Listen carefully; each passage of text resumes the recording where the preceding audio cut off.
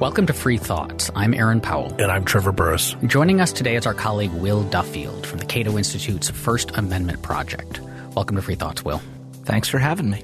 So the First Amendment, and with it a lot of our notions of how we think about freedom of speech, how we think about freedom of expression, developed in a time when most of our communication or all of our communication occurred either face-to-face or via print. So in what ways has the shift to digital communication and the digital world as a medium for communicating and expressing ourselves complicated the picture, complicated the way that we think about these issues? Well, it's lowered the barriers to entry in the marketplace of ideas tremendously. Anyone who can afford a cell phone, who can afford an internet connection, or even wander into a library can begin speaking to audiences of hundreds of thousands, if not millions. With that, we've seen many of the old gatekeepers fade away and in many cases have been replaced by enablers, companies, intermediaries, or people whose business it is to get others' speech out there, to provide them with a platform. And that's been pretty revolutionary.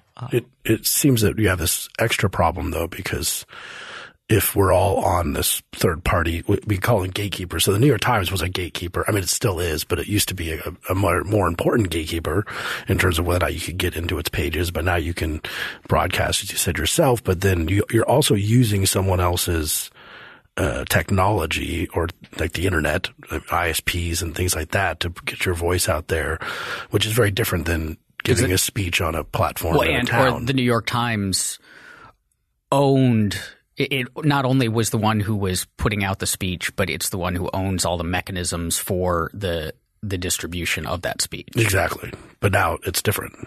Yes. And there is certainly growing concern that many of these enablers are either voluntarily or being bullied into becoming a new set of gatekeepers. But at the same time, this is a technologically aided development. It's not reliant upon the corporate structure of Google or Facebook.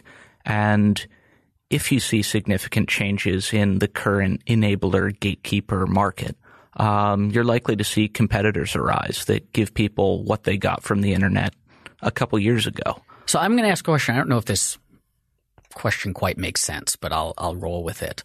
So you're distinguishing gatekeepers from enablers, but in a sense, the old gatekeepers, whether that was the New York Times or Random House publishers or NBC, were also enablers because their job was to facilitate people getting their speech out to an audience. It was just a smaller group of people that they were facilitating. So did the switch from the gatekeeper role to the enabler role, was that purely a technological switch in the sense that the reason that, say, Random House acted as a gatekeeper was because it simply was not economically viable for it to publish the writings of everyone. So it had to be selective, and then it had to choose how it was going to be selective? Or was it a cultural shift in the sense of kind of a change from elitism to populism, that in the past we thought the only people worth listening to were the ones who could make it through a gatekeeping process, whereas now we think that every person's opinion, every person's thought is the kind of thing that ought to be broadcast to everyone? I think it's much more technological, and frankly, I'm not sure if we've made that cultural shift at all. If you look at something like Amazon Books, the Kindle, within their publishing environment, they're publishing nearly anyone today. And they're able to do that because they can publish books digitally in a way that even if they wanted to do that, had some kind of economic incentive to do that 20 years ago, it would have been incredibly costly for them to do so. And it's not as though throughout the past 50 years you haven't had people pumping out homemade zines, but again, their distribution routes were much more expensive if they wanted to really push it out there.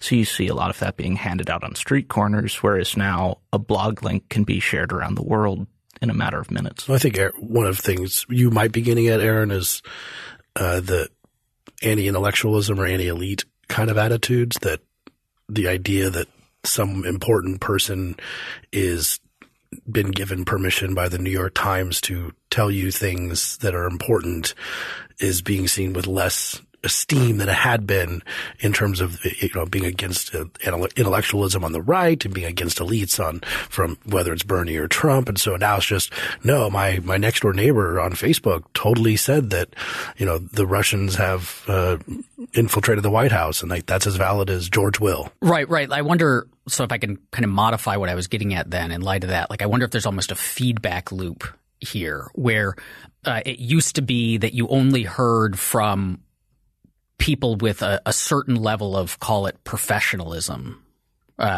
because they made it through the gatekeeper process. And so we as a society, that was also who we looked to for information. And we kind of thought of them as somewhat authoritative. And then the technology changed. So the reason that we couldn't hear from everybody back then was because the technology simply didn't allow it. The economics didn't work out. The distribution wasn't fast enough and so on. Then the technology changed and it became possible for, say, Amazon to let anyone publish a book on their platform for free, or anyone can tweet, anyone can post on Facebook, anyone can start a blog. So the technology shifted to enable all of that vast group of content creators to create content, distribute it. And then because they could do that, the culture then shifted as a result to thinking, well, now because we've all got a platform, all of what we have to say online is equal or equally authoritative, or the notion of gatekeepers themselves is suspect. And it's more of it shifts more to that populism thing. So they're playing off of each other. I think that's certainly valid. There are, with the rise of social media in particular, distinct from the rest of the internet, you've gotten new metrics to judge not so much expertise, but impact. And I think that works with this feedback loop very effectively. So it's no longer about experts, it's about influencers. Yes. I mean, if you go back to the late 90s, early 2000s, you saw a big blog ecosystem that was quite viable, but someone's reputation in that ecosystem was somewhat word of mouth. There wasn't data on it, or not publicly accessible data. Whereas today you look at someone on Twitter and you see that they have 30,000 followers. So they must matter in some sense, or to a lot of people that means that they matter. Generally speaking, libertarians have an answer, so to speak, to these questions. To everything, yes, no, to these questions of the First Amendment and how it applies to, say, Google. And so we've had some controversies, or Twitter. We've had some controversies such as people trying to sue Donald Trump for blocking them on Twitter under First Amendment grounds. And you came to my office and brought this up. And the first thing I said was, well, the First Amendment applies to government. Twitter is not the government. Move on. Right? That ends the inquiry. And we have also discussed Google changing the rankings of Russia Today in terms of how much it will appear in your search. And you could again say First Amendment applies to government. Google's not the government. Move on. But you increasingly think that that's not sufficient to address the concerns that need to be addressed, correct? Well, I think we ought to, beyond, I suppose, rote libertarianism, have a certain liberal conception of speech, what a speech environment ought to look like, how accessible speaking should be to people. And that requires some slight shifts in the analysis. Now, whether you can come and bring a First Amendment claim against Google over deranking, no.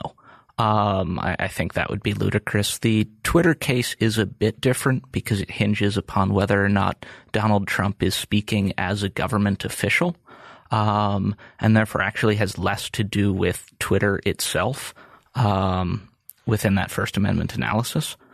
But are we going to have you made me think about things in conversations we've had, especially with something like Google, where the standard libertarian response is, well, start another Google. And of course, the Google has to rank things because it would be just noise otherwise. If you search for something and you were as likely to get Bob's blog as Wikipedia, it would be a worthless thing. Or if it had to show you all of them simultaneously. Exactly. And so you almost have this choice architecture situation of the nudge world where it has to be ranking and somehow, but given Google's popularity and its networking effects, and we could call it a monopoly, and of course the left would love to say it's a monopoly, it should be a public utility, and we'll figure this out otherwise. But is there really a realistic alternative of another Google competing against Google in that, or should we just There's regulate certainly Google? a tremendous first mover advantage in that market because you are gathering information about the state of the world, what's out there, and sorting through it and creating machine learning algorithms in order to do so more efficiently, which of course require a great deal of data to train and, again, tremendous first mover advantage. However, going back to the original First Amendment question and what may complicate it, I think the fact that these are international firms matters tremendously because they aren't just falling under U.S. law, they're operating under a host of legal systems. And increasingly we're seeing states around the world trying to force their interpretation of acceptable speech on the world as a whole. Or on the world as a whole through various social media firms. And at the same time, even domestically, we see, say, in the wake of this potential Russian meddling in our election, pressure coming both from Google customers and from the United States government at the same time and in a similar direction. So in sorting through whether or not some response of Google's was bullied out of them, was wrested from them by the U.S. government, or simply them trying to satisfy their customers can be really difficult. It seems like we might, to get somewhat abstract, we might complicate the traditional or see if we could complicate the traditional libertarian story of, well, it's a private company, they can do whatever they want. And if you don't like it, start something to compete with them by looking at it as you have a space. It happens to be a digital space, but it's arguably a more important space than a lot of the physical spaces that we're in as far as how we communicate, how we interact, how we earn a living, how we engage with the economy, all of these necessary things that we have to do. And you have a single entity that has extraordinary power within that space, and it has the power to effectively compel you, if you want to be in that space, to see certain things or not see certain things, to act in certain ways or not act in certain ways, right? And I'm a bit overstating here for effect, but and if we say that, then we start looking in a cyberspace sense, do we start looking awfully close to Max Weber's definition of the state, which is, that entity that possesses a monopoly on the use of legitimate force within a geographic area. That if our geographic area is the internet, is cyberspace, and we say that Google possesses either a monopoly or at least even if Google started doing really nefarious stuff and people were competing against it, it would still be a long time before anyone could supplant it. Is force here kicking them off or something? Force is – so we tend to think of force – force can be – so we can think of force as violence, like I'm going to actually do physical harm to you. But we also tend to think of force as the ability to compel you to act or behave in certain ways. Like I'm going to use force to prevent you from taking this thing, right? I'm going to use force I'm going to pen you in. If I lock you up, that's using force, but it's not necessarily violence, right? And so if they can dictate to a very exacting degree the kind of stuff that you can do within this space, and that's not quite the same as force, but it certainly is compulsion, right? And so in this kind of thought experiment, does that start to push these things into being the kind of entities within this particular space where it makes sense to think of them more in a state way than as simply private firms in a thriving marketplace? And I don't know the answer to that question. I'm just kind of thinking out loud, but I could see thinking in that direction. Well, my thoughts are that the insurance ability, even though there are large networking effects for something like Google, and they have a first mover advantage, as Will pointed out, the ability to enter the market. So when we talk about anarchic governance and polycentric law or something, generally I would suspect that in that world, the thing you'd be living under, whether it's like a homeowners association or something like that, would look a lot like a state, to the point that people would be like, isn't this basically a state? And you'd have to say, well, no, there are some important differences here that are crucial, and right of exit and all these things being the case. So when it comes to a digital world, we can't fall to the kind of consistently wrong problem for monopoly concerns where, prosecuting Microsoft because everyone says, well, this is nothing is ever going to replace Microsoft or right? MySpace or any of that stuff. Nokia. Nokia. We can't do that, just consistently wrong, problem where it could happen very quickly. And when Google is doing something people don't like, and they say, hey, we're a new company and we don't do that thing that people don't like what Google does. Now, the problem is, and this might just be the kind of thing where you have to accept the foibles of humanity, because if you're trying to do this from a standpoint of good governance, and you're talking about things like fake news, which we'll be getting into here, I guess right now we get into it.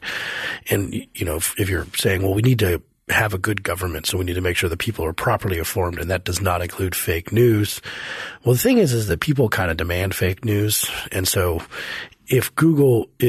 imagine Google deciding to censor a bunch of views or change its rankings according to, taking Alex Jones down to the bottom and taking all these, maybe with a decidedly right wing built down to the bottom. And so then right wing Google pops up and it says, well, we don't do that. We will show you the real results about the real news that they're trying to suppress. And it's probably going to be mostly BS. Well, that happened. What was it? Gab? Was that the right wing? Like when Reddit started kicking all the alt-righters and the racists and anti-Semites off, they started their own version of Reddit. Yeah. So this then gets us into the question of where censorship concerns are most valid, and where competitors can potentially enter the market.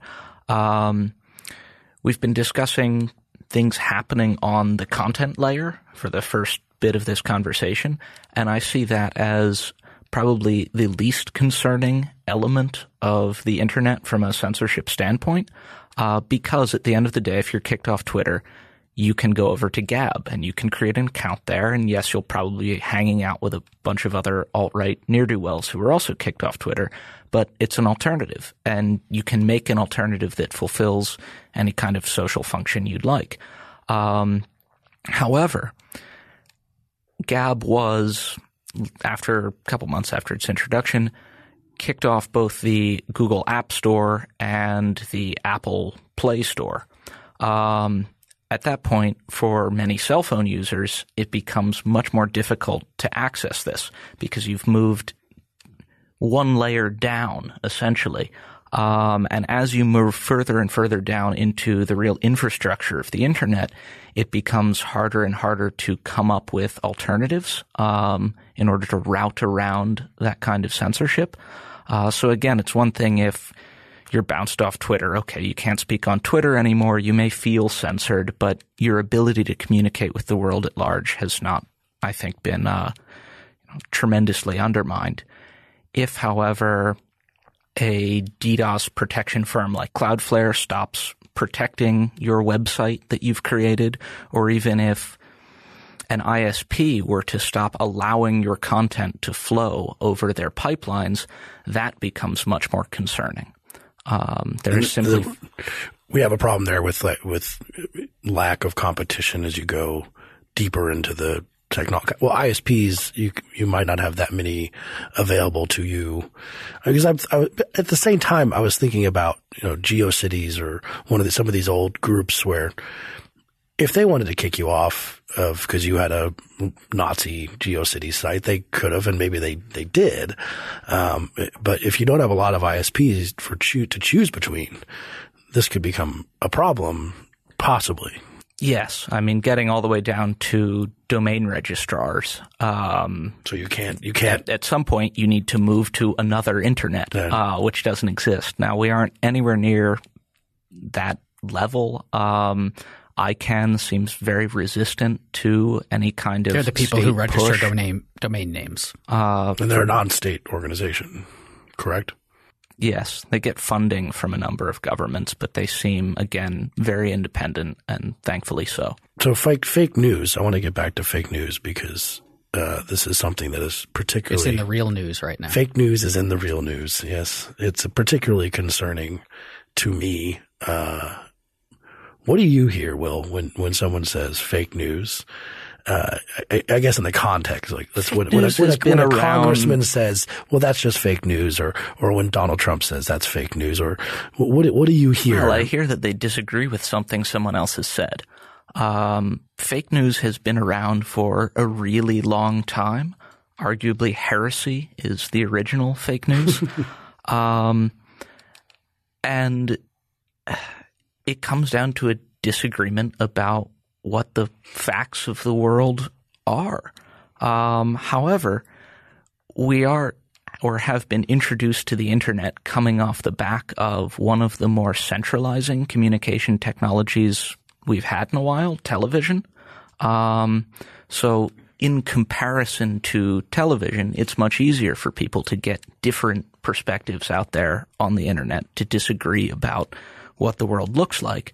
And as many of the old gatekeepers have expressed frustration with this state of things, you're hearing this fake news complaint rolled around. So it's not a problem? Well, it's certainly a problem. Epistemic uncertainty is a problem. Well, but so fake news, I think, it gets used in different ways by different groups. And I think that some of those ways are closer to what you're describing, Will, and some are further from it. So on the one side, like when Donald Trump says fake news, the claim that he's making, he's addressing. So there was a claim that was made in a news story or somewhere else that he doesn't like, and it's not that he's saying I disagree with it. He's just saying it's fake. Like the content and it doesn't matter because it's just fake. It's not real. It's made up on the spot or whatever else. And when Trump's followers say fake news, when they think that the Washington Post made up the stories about Roy Moore molesting children, that it's just made up. It's like not factual. I think that when most of the rest of us talk about fake news, or when Congress is, say, talking about the fake news during the election, like the Russian propaganda, what they mean is news that was – even the people making it knew it wasn't true, right? It was basically fiction from the get-go, and was not intended to inform. And so the claim is more – it's less about I disagree with it. It's less about it flies against my ideological foundations, and more simply that this is intentionally pretend stuff intended to accomplish something other than informing people. Again, it doesn't feel like anything new. Doesn't anyone remember the Maine? I think yes, or Gulf of Tonkin or something. Yeah. However, I do think that the internet being something very new and something which was originally conceived of by many as a store of all of humanity's information, is therefore socially uniquely vulnerable to the spreading of fake news. A lot of people seem fairly likely to believe what they read online. But at the same time, we have to remember that we're talking about politics here. And it seems as though fake news about politics spreads much more rapidly, is much more virulent than fake news about, say, restaurant sanitation conditions or the usefulness of a given product. Because, like all political opinions, there's no personal cost for being wrong online about something. And in fact, in many cases, it feels pretty good to hold on to a nice sounding belief that might not be correct. Is this new to politics? Because as you're describing this sounds like so that the fake news that we talk about now is very much political because of the election and because of the scope or lack of scope of Russian meddling.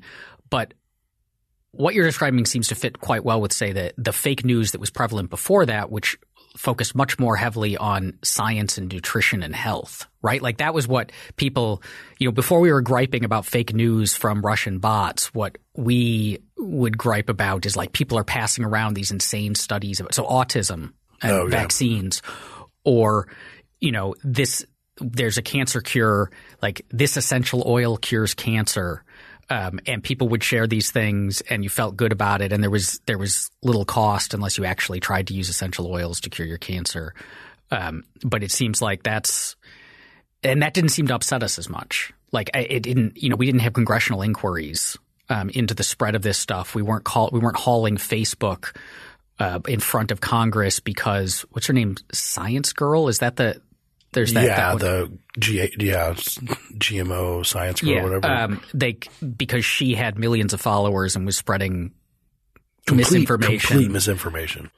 So it does seem like this only really mattered when it hit the political world. I mean, I think the reason for that is because people vote. At the end of the day, your belief about essential oils doesn't really affect anyone beyond you. You can try to share that incorrect belief, but you can't use it to push a policy on anyone else. So you can weaponize your ignorance. Yeah, when you're voting on the basis might be a of counter this. to that, but vaccines would be. But again, that only seemed to become troublesome when it entered into the realm of politics, when you saw people in their local school board meetings trying to push to have their unvaccinated children allowed in a school. That was where that seemed to take off. And then instances of outbreaks of diseases in spots.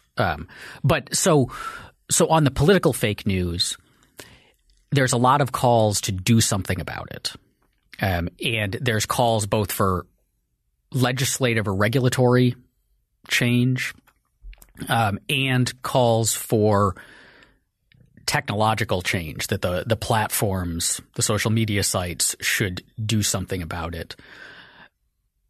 Do you think – I mean, before we get into some of the specifics of things that have been proposed to be done about it, do you think it's even the kind of problem that we can do something about? I mean, is this like to combat fake news, first you have to know what it is?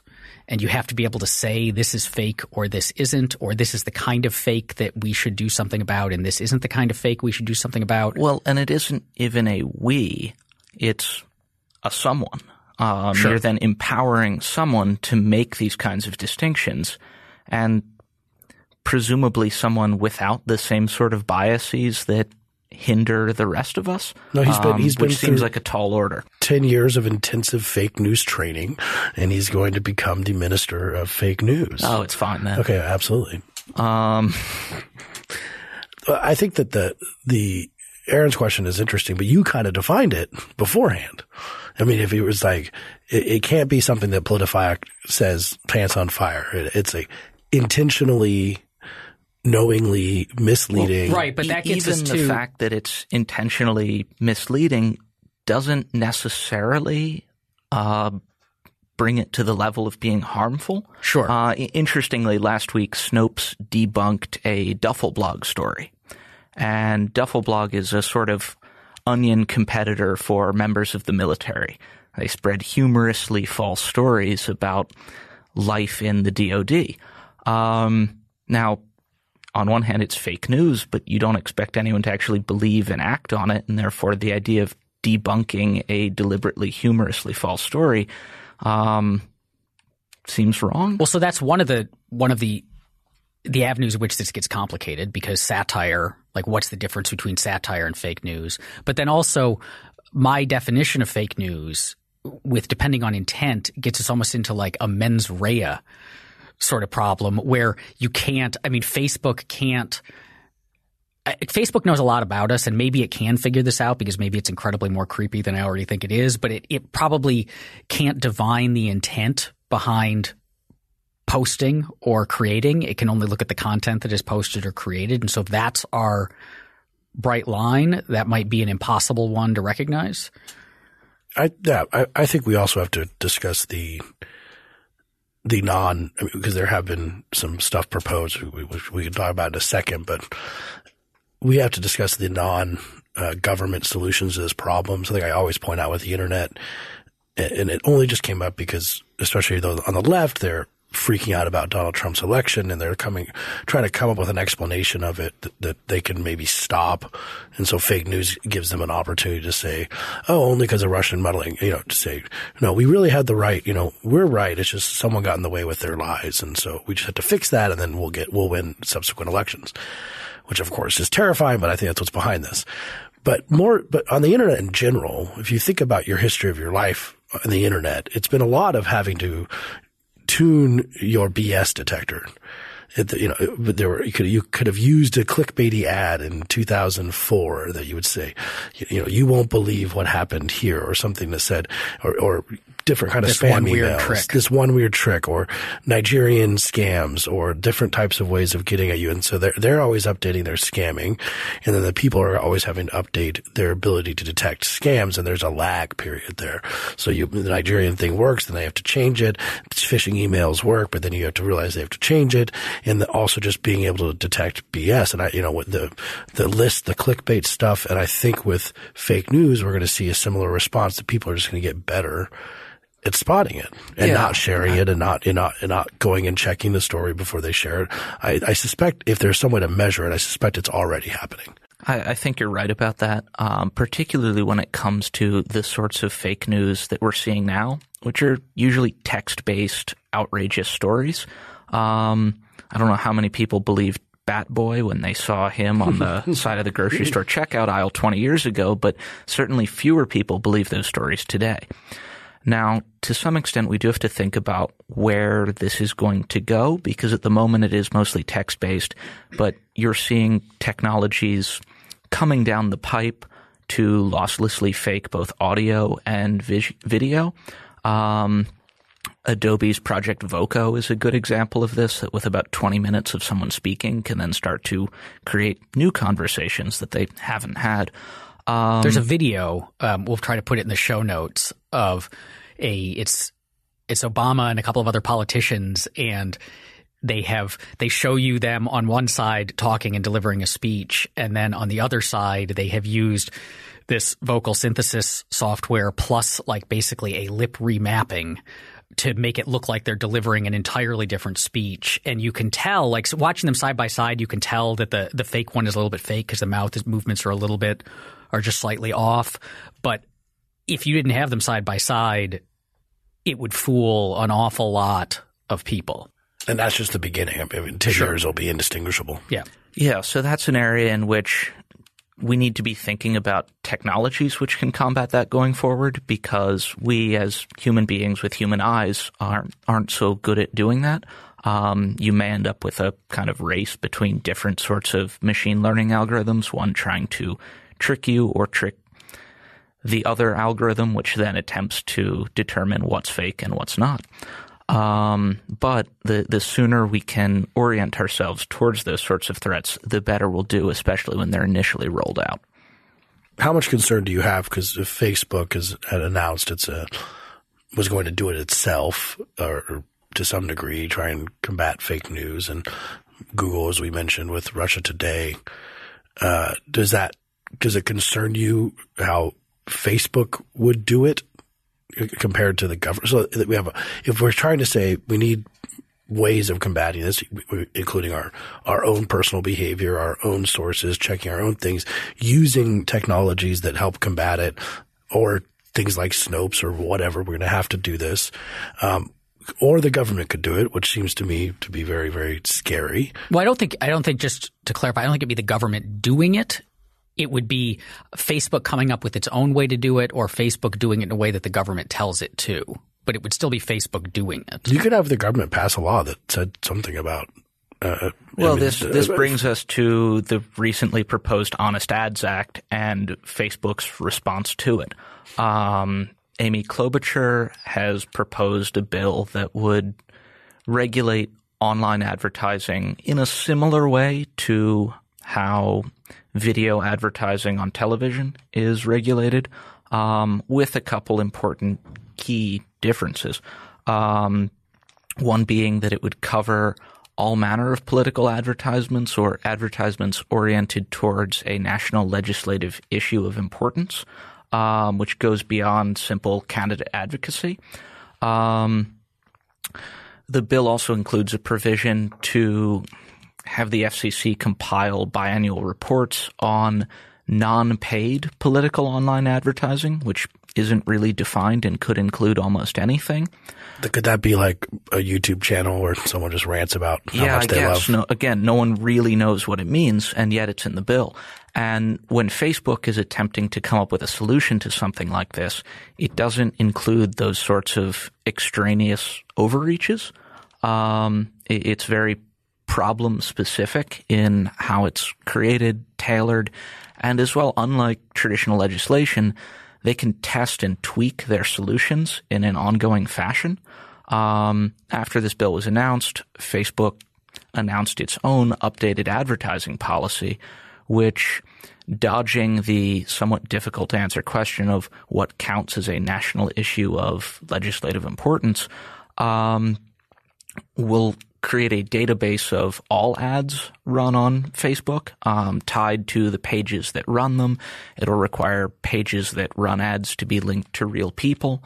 And this is, on one hand, a measure which accomplishes at least the spirit of what Congress is supposedly setting out to do, but also provides general consumer benefit that you wouldn't have seen with the congressional bill.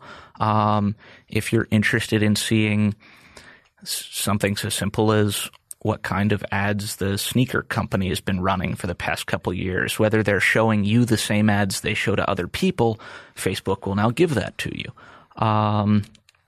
So I, for one, am much more comfortable with platform-driven solutions, mainly coming down to the fact that they aren't wielding legal power over America as a whole, and they know their platforms pretty well, much better than Congress people do. But the obvious danger here is to take this back to what Trevor said, that a lot of the motivation behind the current crusade against fake news is Democrats who lost an election looking for an easy explanation and one that doesn't point the finger at them, right? That isn't, you ran a terrible candidate. Or people don't like your ideas. People don't like your ideas. That's, here's something Perish we can fix the thought. it. No, that cannot be it. It has to be fake news. And so Facebook could do this, and Facebook could solve the fake news problem as far as like we as users are concerned.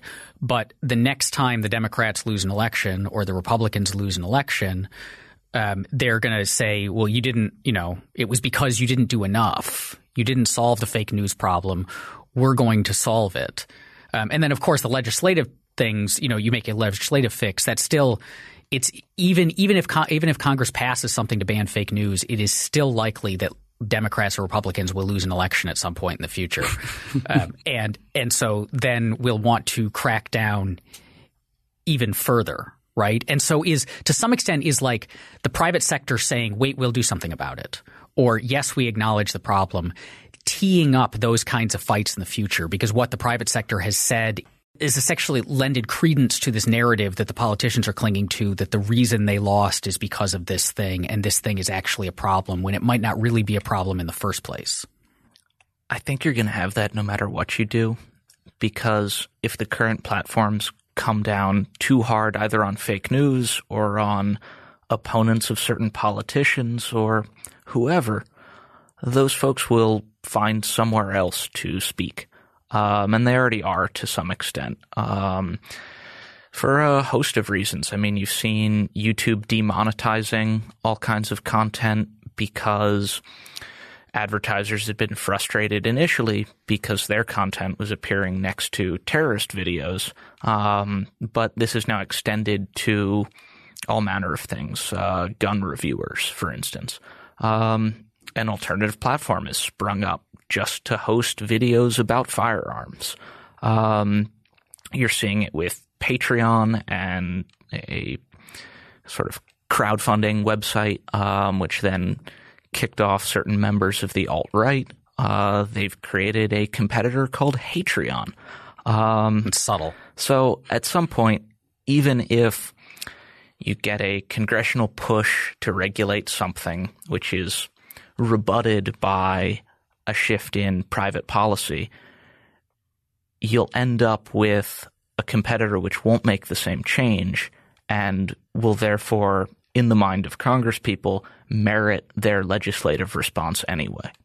I think it's important to point out, and this is some stuff I'm currently working on, that there's a part of this problem is tied to the schismatic partisan nature of the country, and in particular, the inability of partisans to understand why other people disagree with them.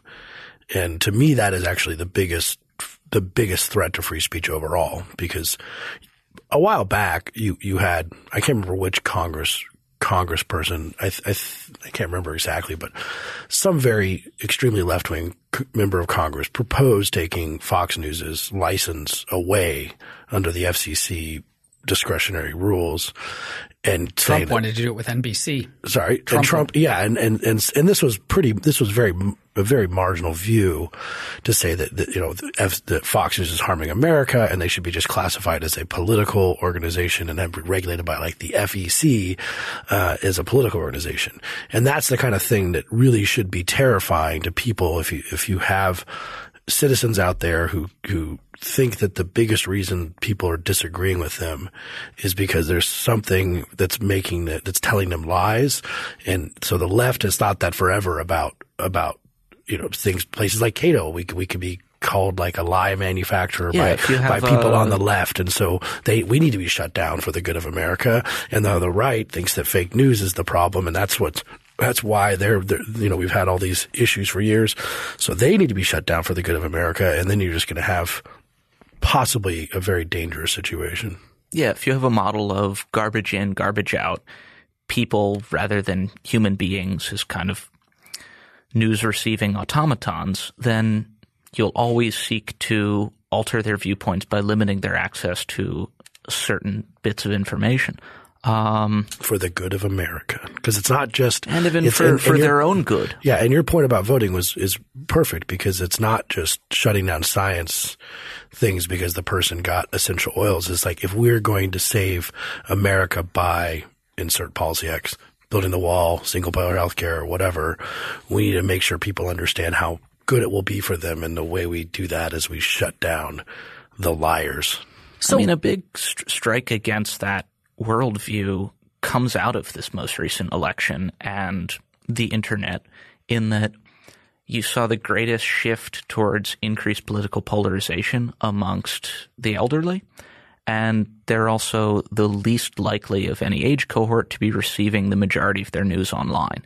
So the internet, supposedly this tremendously polarizing force, didn't seem to most polarize those who spent the most time on it.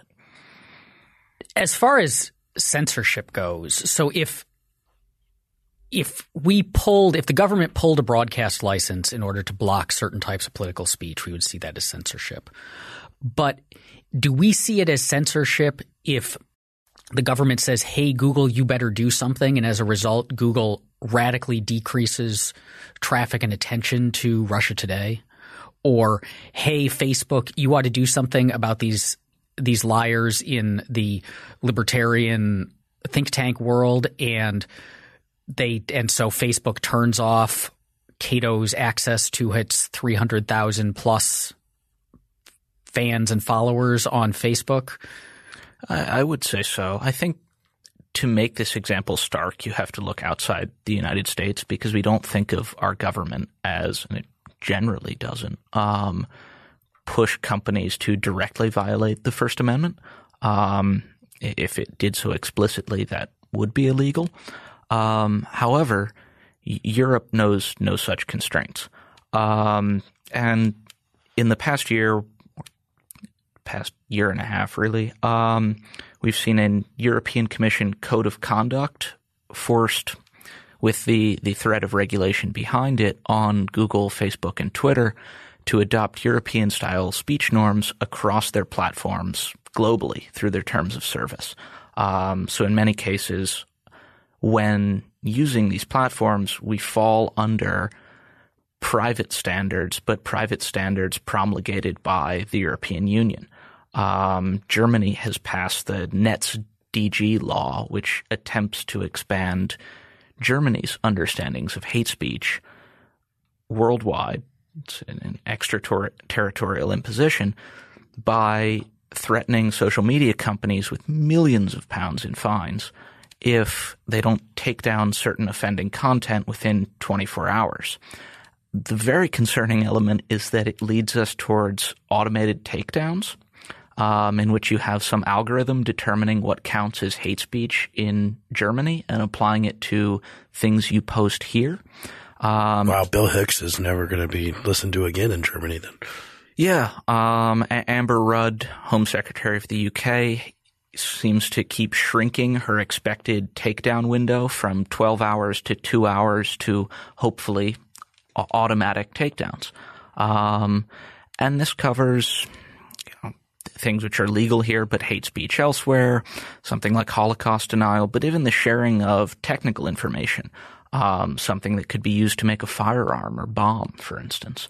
So it has a pretty wide impact, and as more and more countries come online and have populations such that they can't simply be turned down and pushed away by the Googles and Facebooks of the world, we're going to see an ever stranger mesh of competing restrictions on speech coming from Turkey, Nigeria.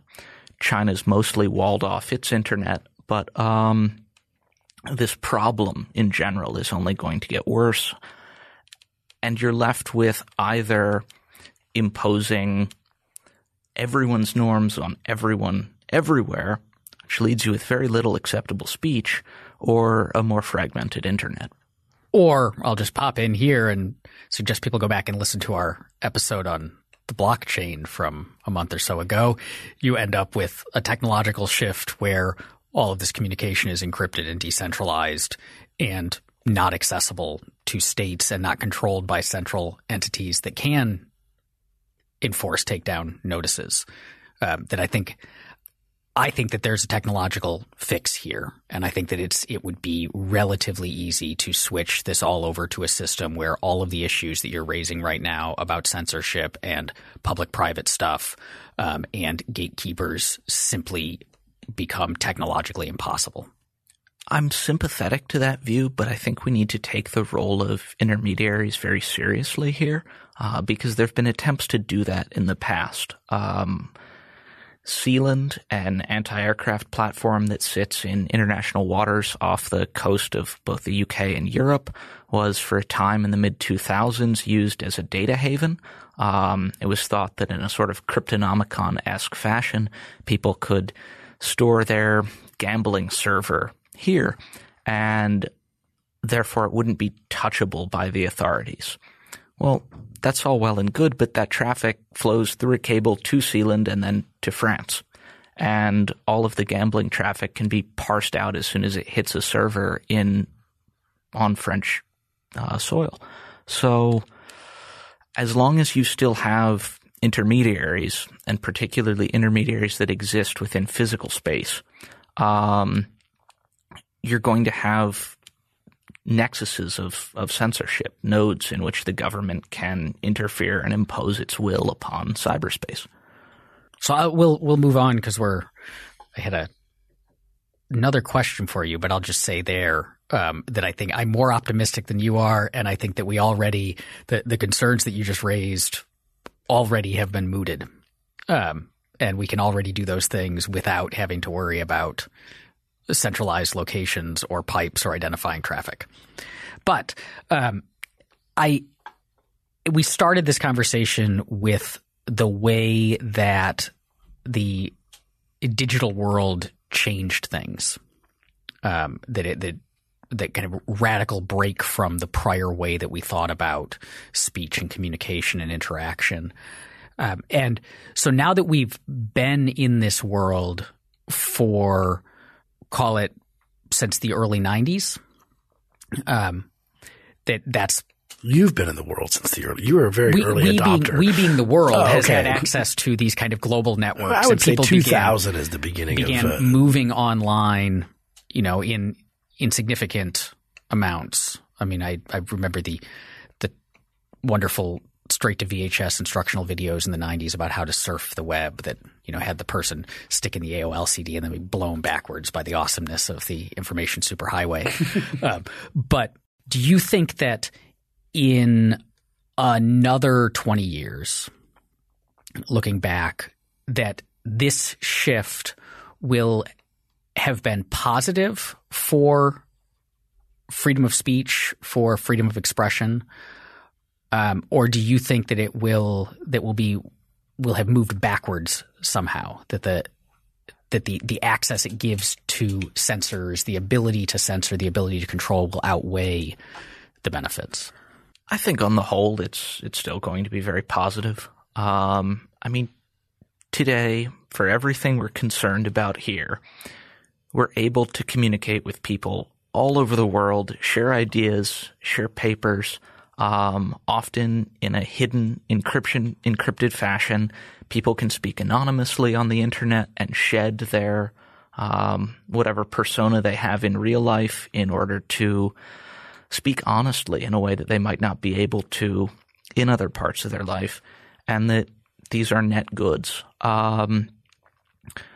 I am concerned to some extent by the permanent digital nature of a lot of speech, the fact that data right now is being swept up that we don't have the processing power to go through yet, or it doesn't make sense to from an economic standpoint, but that can one day be parsed and understood in such a fashion that in many cases social pressure can perhaps be applied to people who thought they were speaking anonymously or thought that what they were saying was encrypted. 20 years from now it might not be. However, again, on the whole, it's allowed us to speak to far wider audiences, and for individuals who couldn't have spoken previously to do so, and that's valuable. Thanks for listening. This episode of Free Thoughts was produced by Tess Terrible and Evan Banks. To learn more, visit us at www.libertarianism.org.